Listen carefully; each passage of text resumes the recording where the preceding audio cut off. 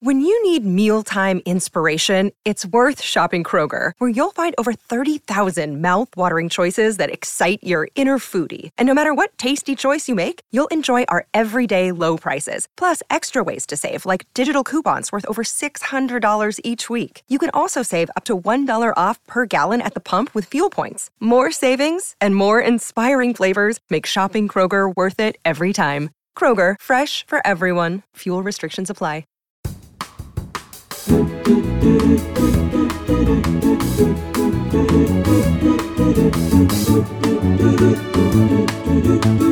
Namaste, motherfucker.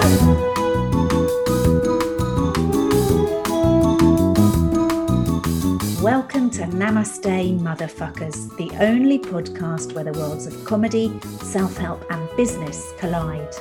I'm your host, Callie Beaton, and my guest today is someone whose working life has never exactly been what you could call dull, having started as she paid her way through Yale, still a virgin, by being a pro dominatrix. Now, sex work is far from a new profession. In 1806, out of London's total population of 1 million, an estimated 50,000 women were engaged in some form of sex work. If I knew as much about maths as I do about sex, I'd be able to tell you exactly what that means in percentage terms, but I do know there are currently over 70,000 sex workers in the UK, nearly 90% of whom are women, most of them working mothers trying to support their families. The debate about legalising sex work has always stirred up strong feelings on both sides. Howdy. Hello. How you doing? Okay. I'm changing all of my sound settings on Zoom because I have them set up on my computer, and Zoom was like, fuck your thoughts. That's today's guest, American comedian, storyteller and actor, Desiree Burch. The average age of entry into sex work is 19, which may be about the only average thing about Desiree. Zoom's got a real inflated sense of itself since the pandemic. Yeah. I don't know if you've heard of me. I'm Zoom, and it's like, bitch, nobody cared about you until we all couldn't talk to each other. Desiree is a self-described New York to London transplant. As she puts it on the podcast, I came for love, I stayed for work. She has an impressive list of credits, including TV appearances on the BBC's Frankie Boyle's American Autopsy, Channel 4's 8 out of 10 Cats. She's the voice of Pamela Winchell on the international hit podcast Welcome to Night Vale, and she's guested on pretty much all the Radio 4 shows I spend my nights dreaming of being invited on. And if that's not enough, she's the voice of Netflix's Too Hot to Handle and creator of Fat Chat on Comedy Central UK. Desiree and I talked about ancestry, love, tortoiseshell cats, but I started by asking her about an unexpected addition to her lockdown bubble.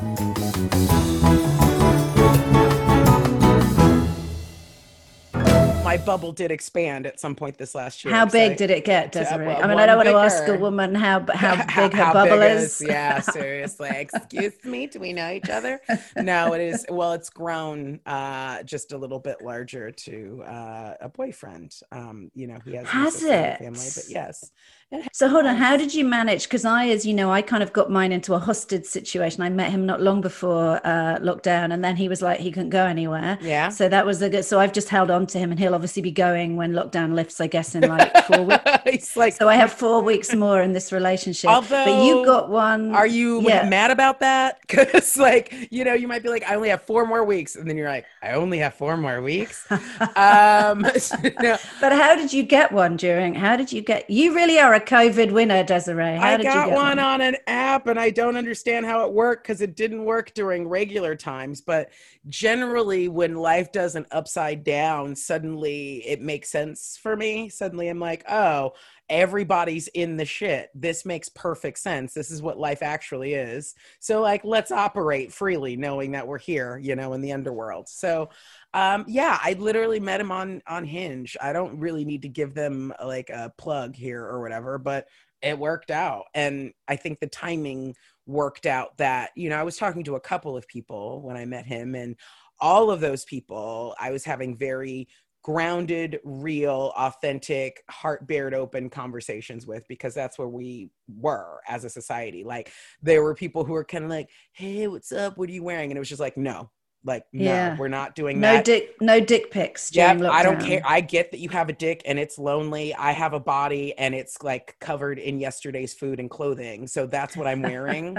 Like if you want to come get with that, that's cool. If not, like, it's like you're not coming over here. I'm not coming over there. I'm not taking anything off on a phone. I'm not like, it's no. Do you know what I mean? Just no. So did you go straight? I can't believe that I've actually missed the best time to be single in the history of humans. I mean, as a woman in her 50s who's had many years single, I can't believe I blew it at the one time. You could go straight into meaningful chat and no dicks being shown. So you were talking to 2 or 3 people. Yeah. I'm just fascinated by pandemic online dating dynamics.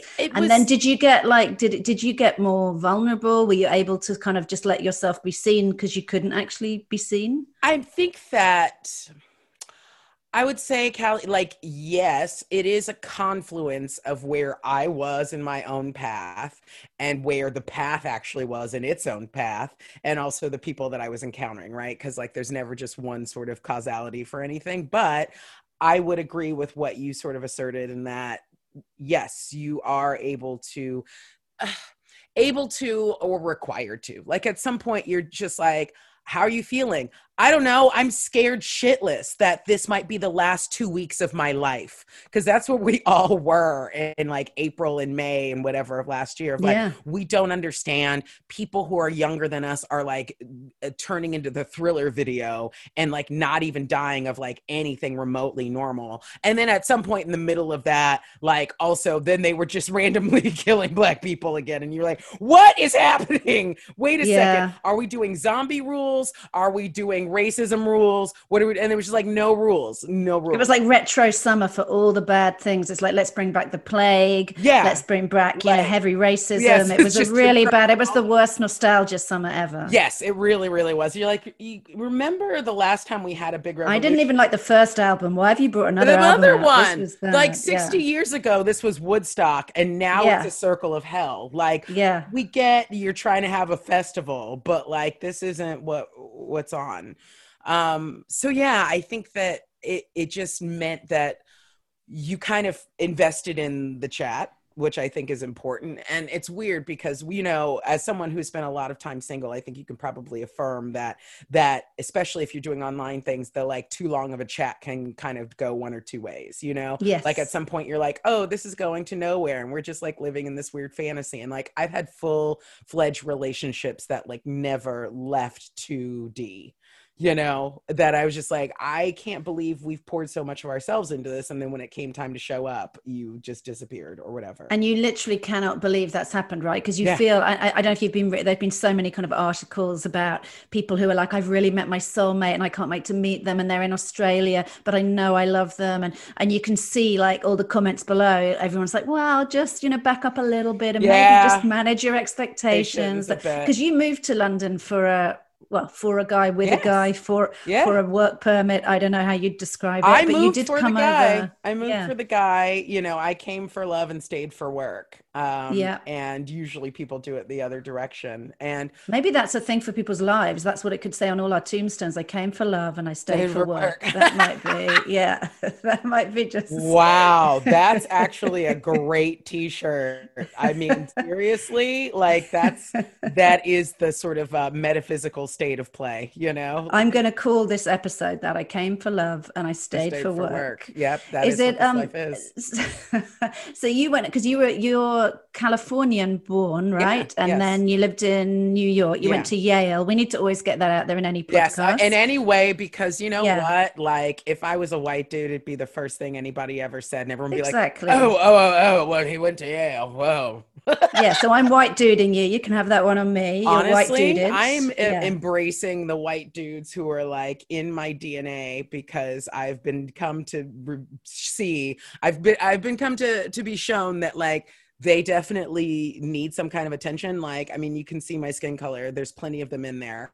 Loads of them in there. Yes, and we can also look at at history and probably figure out they didn't get in there consensually. So, have you ever done one of those DNA tests? Because you can do them. Yes. I'm surprised we haven't. Have you done one? I've done one. I was so annoyed. I mean, Like, actually, what I found out, because I did the 23andMe early enough that I got some of the sort of genetic information that was interesting to like find out, like, oh, you process caffeine slowly, which sort of bears out with what I know for my life. If I have caffeine, like anytime after 2, I'll be up until like 4 a.m. It's just like takes a while to get out. But I guess you didn't need a kit to tell you that. But it's great. You were like, I worked that one out I didn't need to pay $100 for that. I probably, well, you say that, but a lot of times just you paying for a thing makes you go, oh, I would not have actually paid attention or time to this thing. So I had to like pay money to figure it out. And you're like, okay, well, lessons get learned how they get learned. So what they gave me, and it's, you do need to apparently, like if you get more people in your family, your, progenitors, whatever, to do it, then you get more specified information. But like, essentially what it told me was that I was almost 1% Native American. I was like 59.1% African, Western and Central. Thanks. It's a big fucking continent, guys. It doesn't narrow that down too much. Countries?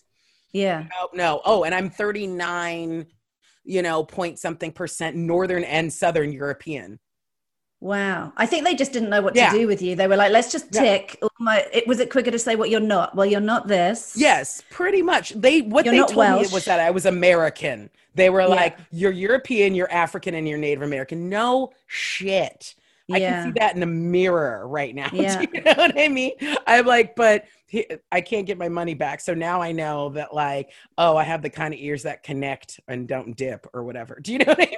Like, I do. I was wondering whether to do it because I might find something interesting out. Do you think I might? Where the red hair comes from, I think so. I mean, well, what do you already know? Or what do you... I know there's Scottish in there. There's Scottish, there's Irish, there's English. And I'm sure a little bit of Welsh. And I think the ginger stuff comes from the kind of Scottish blood, but it's kind of, that's sort of boring. I'd like to know there's a road. Whenever I go to, I say whenever I go, like I'm traveling to Iceland all the time, but I've been to Iceland twice. My last show was about getting dumped in Iceland, the country, not the shop, I should add. And although that's happened too. My whole show was about having a row in Lidl. It was amazing. Everybody loved it. Oh my God, that's beautiful. I love it so much already and haven't seen it. But yeah, when I went to Iceland, I was really sure I was like a Viking and that I had some kind of history there. And I felt really, I kind of had this weird, it was probably just like, a perimenopausal moment, but I had this like, I belong here and this is where and a few people said to me over there, I know this sounds really weird and I have lost my shit in lockdown, but a few people there that I got talking to, because I ended up traveling around Iceland on my own because this guy dumped me upon arrival. That's so I was incredible. I could talk to you about that for an hour. So that was a good day. So I was like, I was going to go home, and then my daughter, who'd been to Iceland on a geography trip with school, I think that was the only reason she picked geography, to be honest. What school did she go to? That just a local. It was the local state school. It was. Wow. I made the mistake of saying to my son, who's as you know has special needs, he's autistic. He ended up going to a private school for 2 years, where for various reasons. That was the only one of my kids who's been privately educated at all. And my daughter suddenly was like, I want to go to Hogwarts, and he's got a uniform and he's in this fancy school.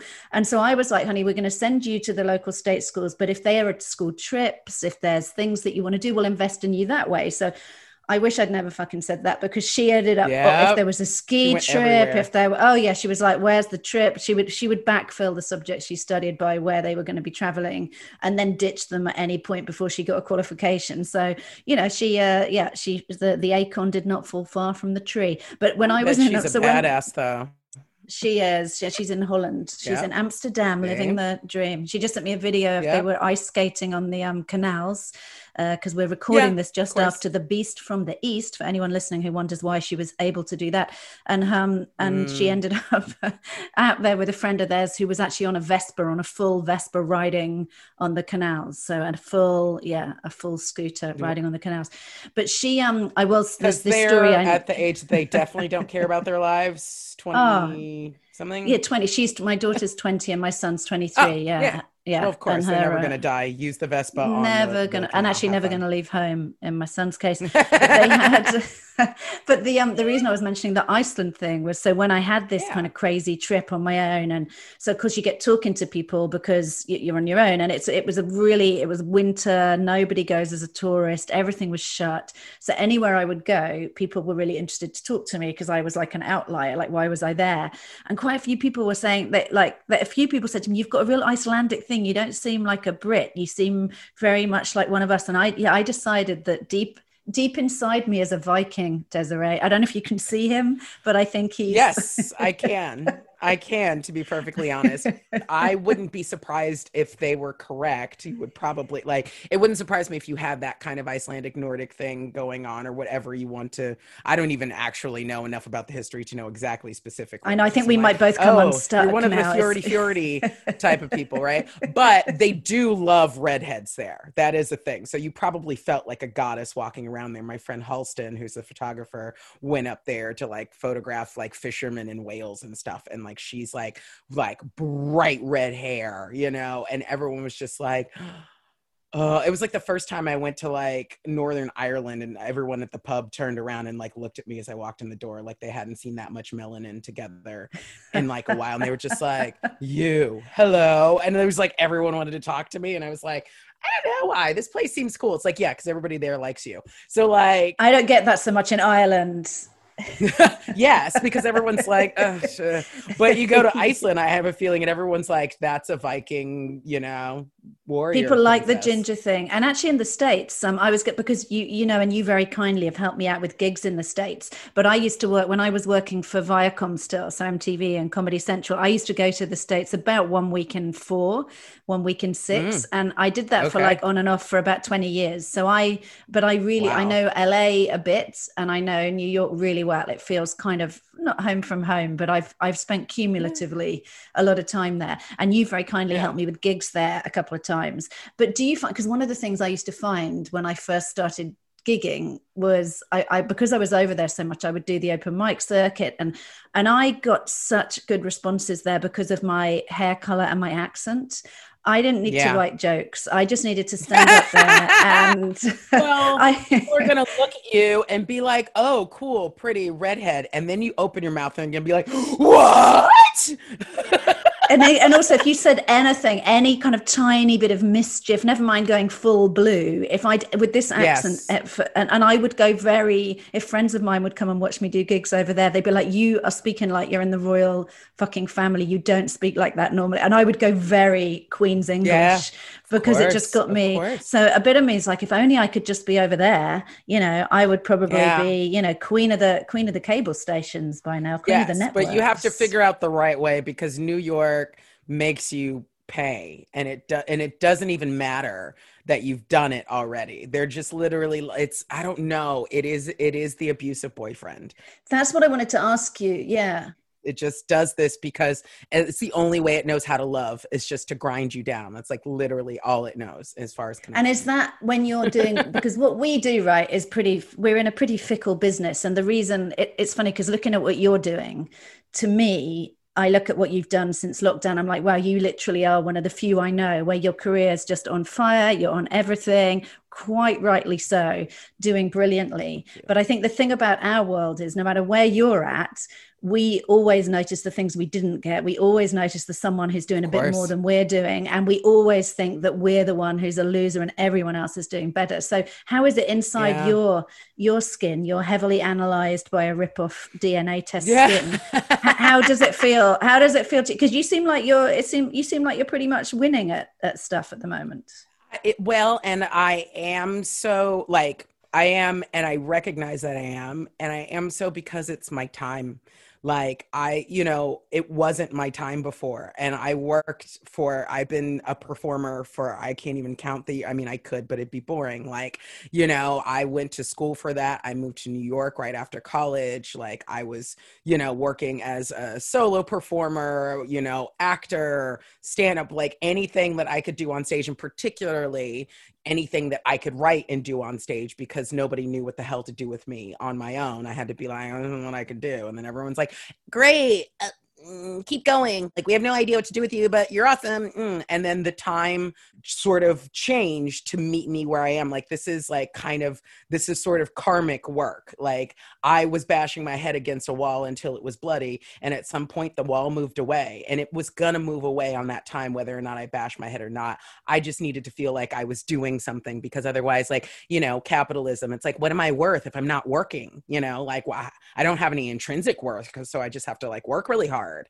And so it's really interesting though about letting go of because it's a bit like with writing, isn't it? When you really try and write and the stuff just doesn't come. And then when you're just pissing around and talking to someone or doing something, I'll get more writing done when I go for a kind of dog walk with a friend who's funny than I will when I sit down with a pen and paper. And it's interesting to hear with your career, because with what we do, the effort versus return it's very poor, right, in the comedy performing world. So you can put in, they say hard work's a great substitute for talent, which may be true, but hard work guarantees you nothing, right, in our field. You can be the hardest worker and just not get noticed. So is there something about... Or you could get it and then it goes away and you never get it again. That's what I'm hoping happens to everyone who's doing better than me. No, I'm not hoping that.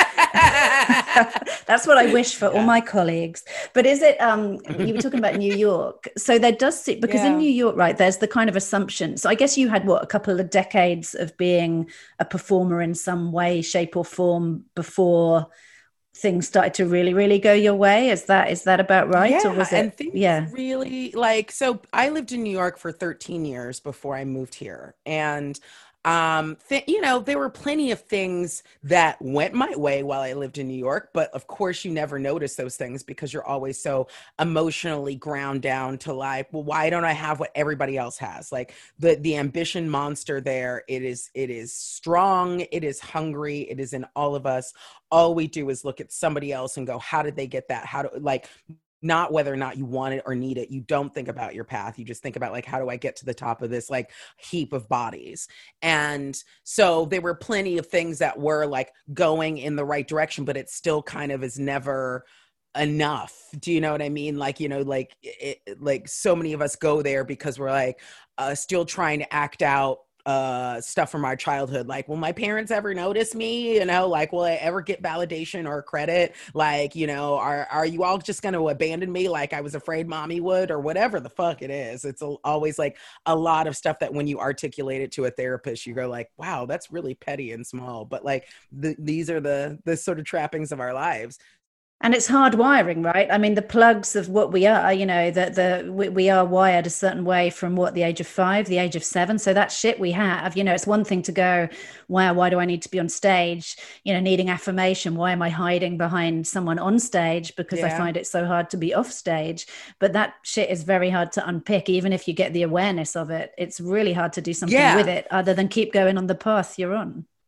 Yes, and kind of keep acknowledging when it comes up and go, oh, hello, darkness, my old friend, like not even in a sarcastic way, but just sort of like, oh, yes, this thing, this familiar thing. Like, you talk about that hardwiring from the time that we're 5, it like in this life, in this body, but we're now aware of, what comes down through like mitochondria and DNA and our intergenerational trauma. We're wired from before the time we show up. But, like when people talk about the ancestors, that is a very real thing, whether it is your direct descendants, like ancestors, or the sort of ancient spirits, like that, those are like, when you start to do the work of like, okay, I'm going to meditate, or I'm going to get the therapy, or I'm going to, whatever, do these investigations, you realize, and in some ways it's really comforting to contextualize yourself in the universe. Like, no, you are not alone in the universe. You are not sui generis. Like, you came from somewhere. You will create other things that will have come from you, whether they are young people or whether they are people inspired by you,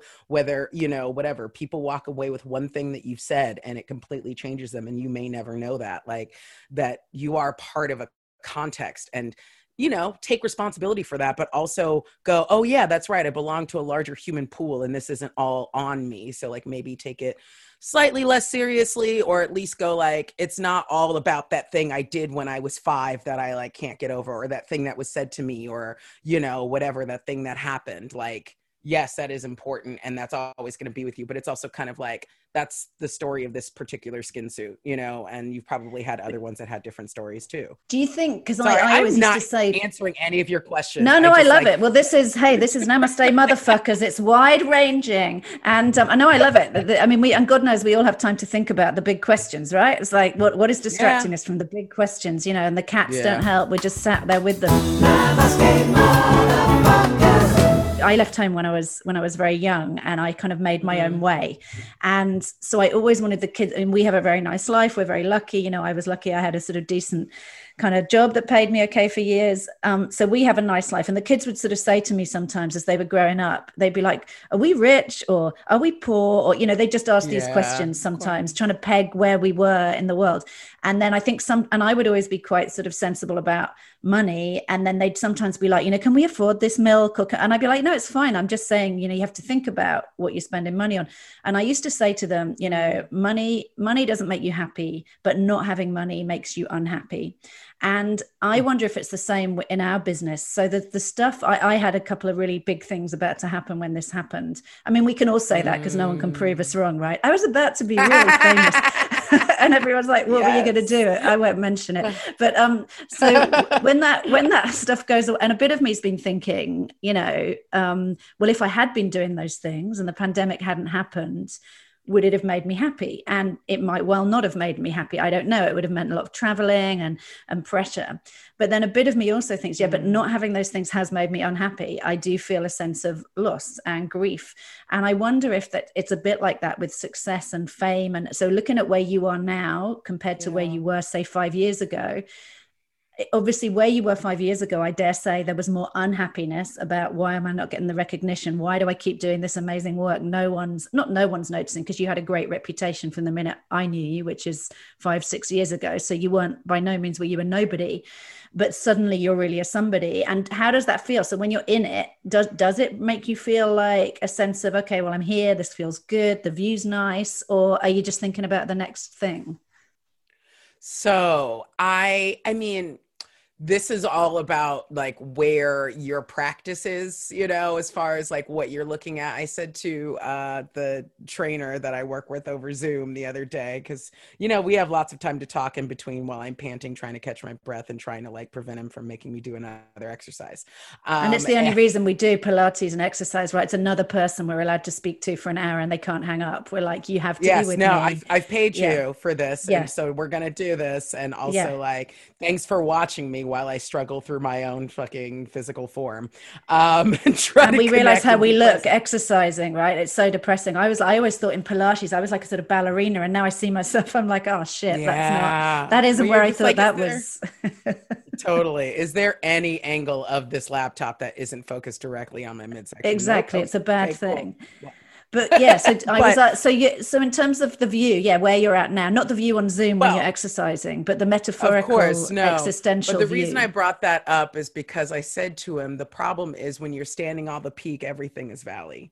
Everything behind you is valley and everything else in front of you is valley. And it is easy to get that perspective if you're looking into the past, or if you're looking into the future, that this is, oh no, like I'm going to fall, right? You're on the top. Oh no, now I'm going to come tumbling down off the top. And there's plenty of that fear. Like when I remember being in Edinburgh in 2017, when Unfuckable was happening, and all of my comedy friends were like, oh my God, it's happening for you. You're making it. It's so big. And I was just like, okay, if you say so. I feel like I'm dying. Like I'm exhausted. I am working my ass off. I'm doing every one of these shows with like, you know, everything in my power and everything from the spirit realm. I am doing every extra show that they're adding. I'm doing every other spot. Like, and I don't know if it's going well or not. I just know that I'm working. I'm really, really working, because, you know, that we all know with that festival where it's like, it's sort of like New York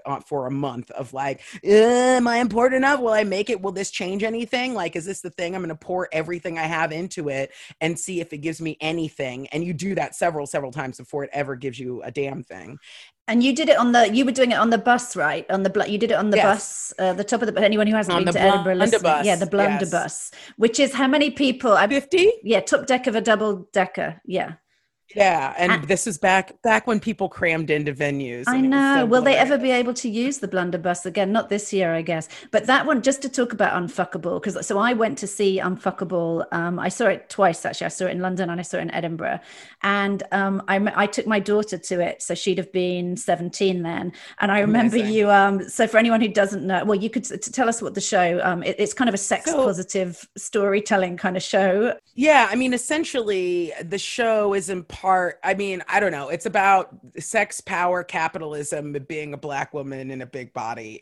I talk about having worked as a dominatrix when I was a virgin, which is like sort of the big storytelling hook. So, like, it's a bunch of stories about, like, oh, I decided I was going to learn about sex by throwing myself into sex work and figuring it out that way, because I don't know, in the weird value system I have set up in my head, if I'm working at it, I'm learning, and it's like on the job training, and so I'm Also very practical though, right? Because when you think right. about, I mean, this show among other things is about kind of work and business and like how that all ties into comedy and other stuff. But if you think about the economic model of sex work and effort versus return, particularly I imagine when you're a pro Yeah. dominatrix, because I guess it's not even sex, right? That the end point is the guy is Yeah. going to come, but you don't have to. It probably isn't Yeah. even necessarily on you, let alone in you, which has No, got to be a real. I mean, that's better than most of our dating lives, right? It's like that easy, really, well, quick. when you go into something like that, you go, I don't know how many guys have jerked off to me on the train, just being on the Mm-hmm. subway, living there, or how many times, like, even when I was having sex after that, because I was a virgin, of just like, how many times have I been with a guy where I wish he had left a couple $100, actually, because that would have given me something, and this actually took something away from me or gave me nothing. And ultimately, for the job of a dominatrix, you're not jacking them off, you're not having sex with them, you're not sucking or fucking anything, you are not touching them, except for with the end of a cat o' nine tails, a paddle, a flogger, whatever. It is all about fantasy. It is all about them and what they're putting into it. And like, yeah, you are watching a lot of guys jack off, but like, who hasn't watched a lot of guys jack off? Yeah, Do you know what I we've all mean? Like, seen they'll that. send you a video for no money, and Yeah, you'll be like, why did you do that? So like yeah. every time it was like, yeah, no, you can go ahead and pay me for that. Like that. And it is, like you say, return for effort. Like, everyone's going to have some kind of service industry job when they're a young working actor. I could be standing on my feet for 8 hours a day, which I also did at some point, and make a fraction of that money, even if I'm hustling with tips. And it's funny where the power is then, isn't it? So the power, people assume, and again, I know this is a kind of really intricate debate, and we've all spoken and thought a lot about, well, hopefully we have, about what it is to be a sex worker and the generalizations that are made about sex workers. But one of the things, Yeah. knowing you and not knowing you. So I sort of know you on stage and I know you a little bit off stage, but in a way it makes perfect sense that when you were a virgin and you started to do this, because you can hide behind the performance of being Yes. a dominatrix, Yes. right? So that is an act. Uh-huh. It's a person. There's no intimacy involved, even if the other person thinks there is, there isn't. So you're still kind of hiding anything to do with your actual self, right? And do you think, looking back Yes. at that, you've obviously now gone through the pain of intimacy and the pain of love and the pain of loss, and I guess you're really shielded from that, in that, I guess, wherever you were in a dungeon or wherever it all kicked off. In my mind, it needed to be a dungeon, or you weren't really a dominatrix. Tell me I'm Yeah, not I mean, it wrong. was a dungeon, but it was like an office building that's set up to be a dungeon. But I Was it guess above a so is nail like the bar? London dungeon Yeah. or something. Yeah. Yeah, no, I mean, yeah, it's somewhere in Midtown. So you're literally like, it's one floor of an office building, like Yeah. the other ones have other jobs going on. You go in here and suddenly it's got a different look, and all the rooms have themes, and you're exactly right. Like, I was an actor, so I got to learn about sex first by like seeing porn, because I grew up in the modern era. But after that, by walking into a role, walking onto a stage, walking into a character, walking into a place that provided me some kind of protection, even though it was exposing me far more in some ways than just sort of being a normal, in quotation marks, person might have done. At the same time, it's kind of like, well, at least you know what's there. Like, it's a weird thing to have started with that as a foundation of being like, okay, when you bring that into your regular life and you're like, oh, this guy is looking for, You know, I mean, a lot of them are looking for redemption. A lot of them are looking for like, I would like to submit my will to someone else so that I will allow myself to feel the pleasure that I so desire without feeling the shame and the guilt that I've associated with that pleasure. And if I can go into lizard brain and I can give the power to someone else, I can allow myself to feel that. I've been on the other side of that, and it is quite enticing, delicious, sexy, pleasurable, all of that stuff, because you let go a lot more than you do when you're laying in bed with someone thinking all of the things that you think when you're laying with someone, especially someone that you don't know. You well, there's no high stakes, and the fear of loss and abandonment, all the stuff that kind of makes us do what we do on stage, right? So we're scared we're going to be abandoned. You're still standing on the hill, looking in the valley, thinking, I've got everything now. Yes, I have affirmation, but at any moment it's going to be taken away from me. And I think there's a bit of that with kind of love, right? When you're with somebody, you're at the top of the hill when it's going well, and then you're thinking, please don't ever put me back in the valley, please. And deep inside myself, maybe that's where I belong. And I guess with the stuff, when you're taking sort of emotion out of it and it's a business transaction, there's no jeopardy. I remember you saying when I turned up in the bus with my daughter, and she looked quite young at 17, and I knew what the show was about, and you were like, how old are you? And then you were like, you seem like a smart kind of kid. You know how the world works, right? And I was like, she's totally fine with it, and she absolutely loved your show. And actually, it was really interesting. Right. She was sort of at the age where she was articulating kind of what feminism meant to her. And it was really lovely to start to hear that versus what it means to someone my generation.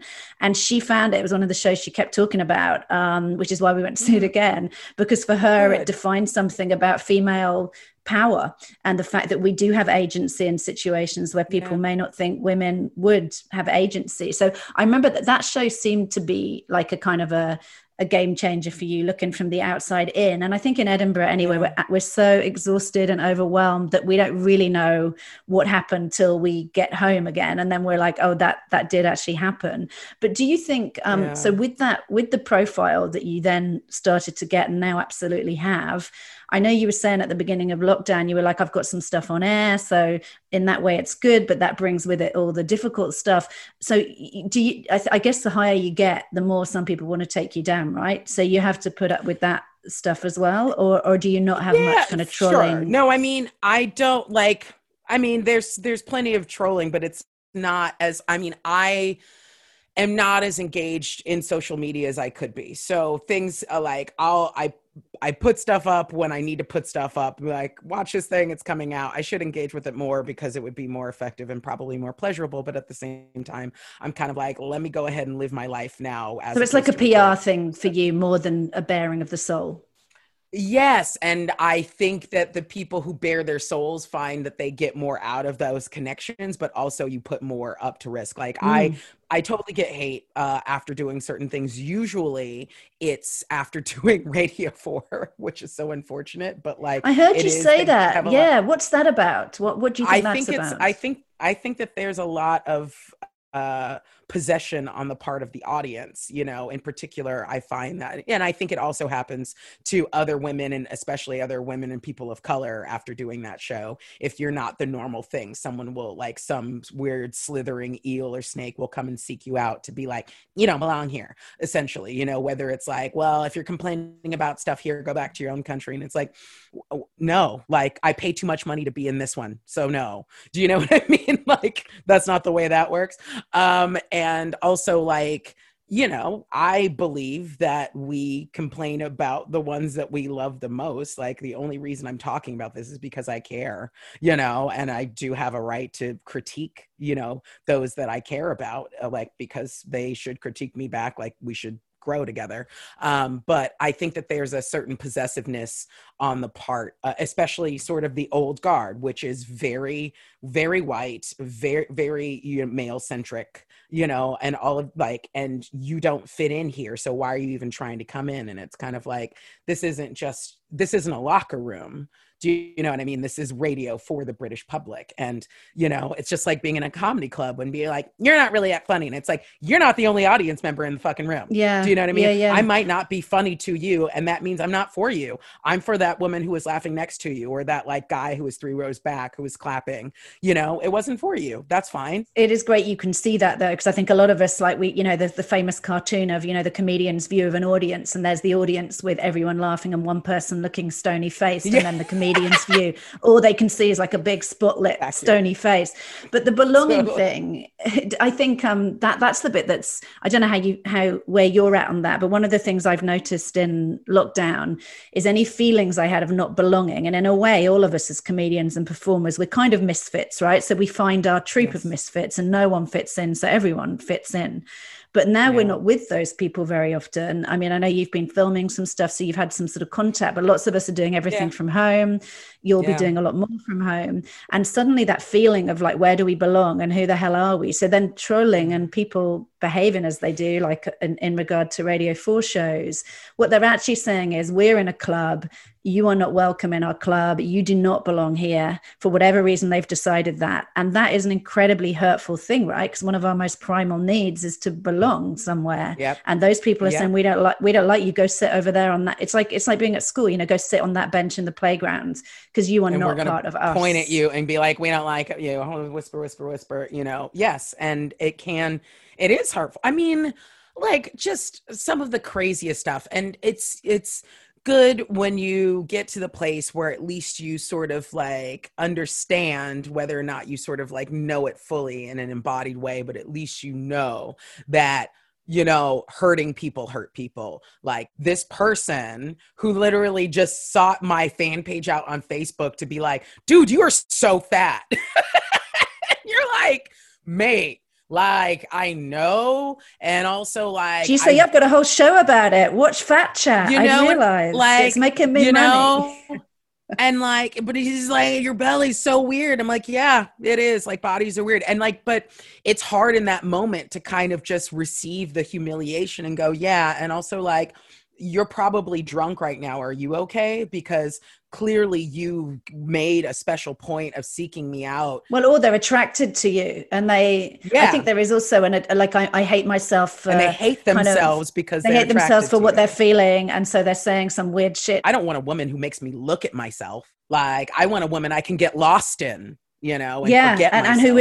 and who is the woman who'll define herself in relation to who I think she should be. They say, I read somewhere that opposites attract, then they attack. And I thought, yeah, that's a really interesting one, actually, because the thing you love, and then you're like, that I was like, oh, that explains the last 30 years of my life. Namaste, motherfuckers. What would you pick as your namaste motherfucking moment? Gosh, there are too many to enumerate. I mean, I think that one that comes to mind, obviously, was saying yes to my ex when I moved over here. Like, we didn't get married, but it was one of the moments in my life where I realized that doors in New York were closing, and I turned my head to the other side and I saw doors opening, and I had the wherewithal to walk through the fucking door. A lot of times we see the door open and we hide in the corner, or we go, that's probably not my door. I mean, it can't just be right there, can it? And we stay in the room and all the other things. And, you know, he and I both realized, like, I mean, he even said, like, you should come here though, like, you'll do well here. And so, like, cause he was like, I could move there, you know, he does tech, could have done that. And I was just like, no, I'll move there. Like, all of these things that I was doing in New York were kind of feeling like, oh, I thought I was going to book that thing. I didn't. Like, I thought, you know, and the second half of Unfuckable is talking about how, you know, I kind of got Me Too'd by a former boss. And like, that was like, I don't know if it was the first or the last pedal to fall on New York, where I was like, oh, I got to get the fuck out of here. So like, that was one of those Damascene moments of like, once I was like upset and raging, and I was just like, oh, I have to go. And then once that decision was clear, it was just about, I don't know, where do I go? Everything is just sort of like a painted on window and a wall. And then he was, you know, we had this sort of, you know, I went to Paris, I met him in Paris. Like, it was all of these things that I was just sort of like, I think I should do this. I think I should do this. I was kind of listening and it was working. And then, you know, I was the first one to be like, I think I love you, you know? And he was like, I think so too. And I was like, let me go and do this thing. Like, I'm in my mid-30s. Like, you got to do this once, take a chance. It could be a huge mistake, but I won't know unless I go. Like, I mean, it's the same thing as like going to an interview to be a dominatrix when you've never even had sex. You're just like, I don't know. I met somebody who knew somebody who worked here. She said she'd get me an interview. What do they say at an interview to be a dominatrix? I know. They like, it's what so is funny. your, what? Well, my joke what would your friends say is something you need to learn? what the woman who interviewed you says is, you know what this is, right? Because essentially, if you want to be hired, you're hired, because there's a good chance that you may not come back after day one. So it's like any of those jobs where you're like working for Greenpeace and canvassing, or like selling things door to door, where they're like, so you're hired. Yeah. And standing we'll with a see golf if you're here at the end of the week. Exactly. And we pay in cash. So if you don't come back, just let us know so we can get someone to cover your shift. So like, you know, but I mean, I think that one was because clearly that 40% of my DNA that comes from this general region. I mean, Birch is a British surname, you know what I mean? Like it was like, go here. These people are also your family and they will get you. And all of the hard work that I was doing in New York City, I just pointed in another direction. Everyone was like, thank you so much. We would like another cup of this stuff, you know, like, and part of it is the accent. Part of it is everything I bring. Part of it is that, like, you know, I went to Yale, so I'm basically a white guy in a black woman's clothes, you know, and they're like, this is blowing our minds. And I'm like, great. It's and you're so kind nice of to have your mind talented. blown. Let's be clear. There is a smattering of talent. I think it's so 40. So but we all know talent isn't enough. Like we all know, we have all seen amazingly talented people come and go because people like talent, but they also like it in the package that they want to. Yeah, it has to be packaged right, and that changes what the right packaging is at any one year, and that's the scary bit, right? Because that's the bit that's out of your hands.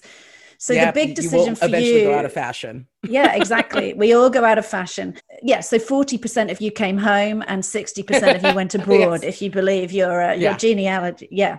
And what's your favorite? 60% of me was already abroad, to be fair. So 60% is like, have suitcase, we'll travel. What, you got work here? Yeah, I figured. Let's go.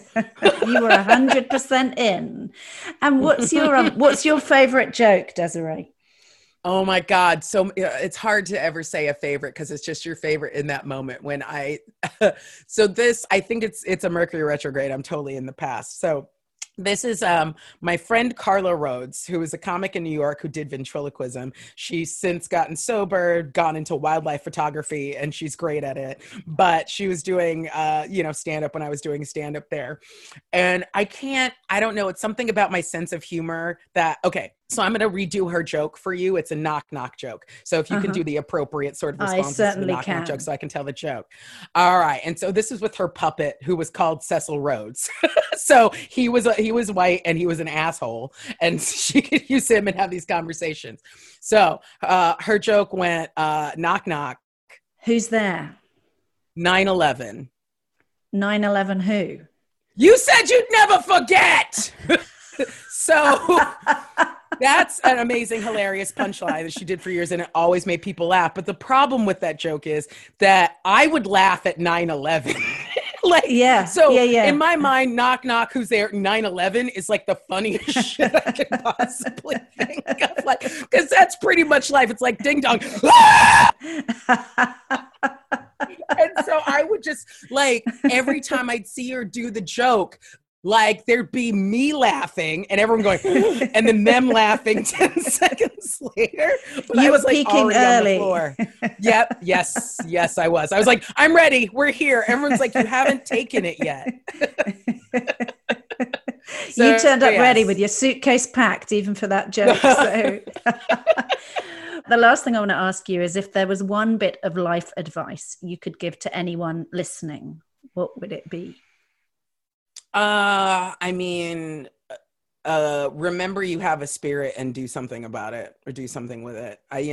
That's like meditate, pray, go on long walks, whatever it is. Now is the time. I'm sure a lot of people have already started to discover that in this wide expanse of time, that there are silences that are full of not only the insanity of our minds, but also like the calling of our hearts. It's just like, make use of it, because at some point, like this time will be over and it will be something else, and it will be time to work, like not that we aren't working, and some people are working even harder during this time. It's important to remember, but like, do something about that. Like honor that, spend time with that, because that's the game. That's the game we're playing. It's a soul game. It's a spirit game. The body is an important place to practice that, experience that. You know, you get this life of however many years, and everything else is death. Like, everything else is not life. Everything else is going, oh God, remember when I could smell and touch, and like, you know, when I could hurt, you know, and the acute pain of just like hurting, you know, like, you know, just whatever it is going to speak to you, and get help. Like, seriously, like, you're going to start meditating. It's easier to do it if you're with a group of people who do it, or if you have some accountability or whatever. If you're going to go on a walk, it might be easier if you've got a dog or a friend you're going to meet up with or something, because, you know, these things require consistency, and I'm terrible at that without accountability. It's part of the reason I'm a comic. It's the only way I'll write anything, you know? So like, just, I would say, remember you're playing a spirit game, and find some assistance in helping you play it. Find a playmate.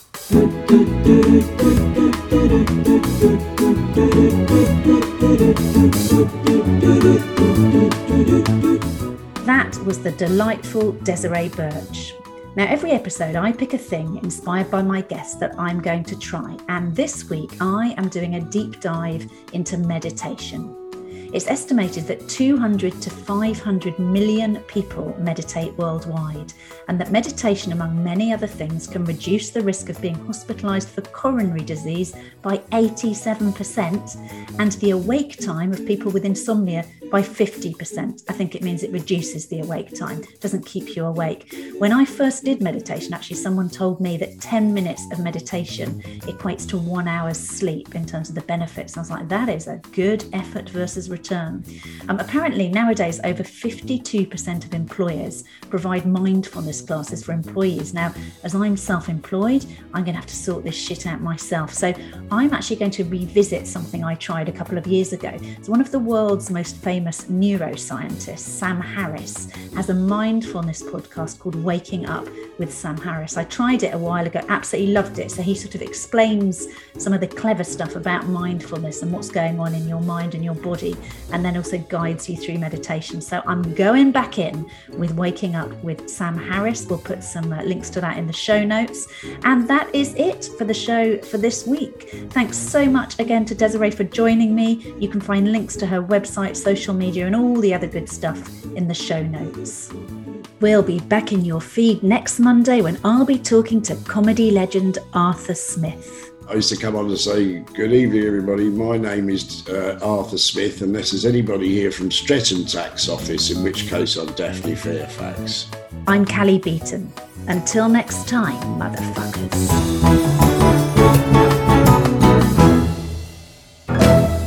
Namaste, motherfuckers. Pod people.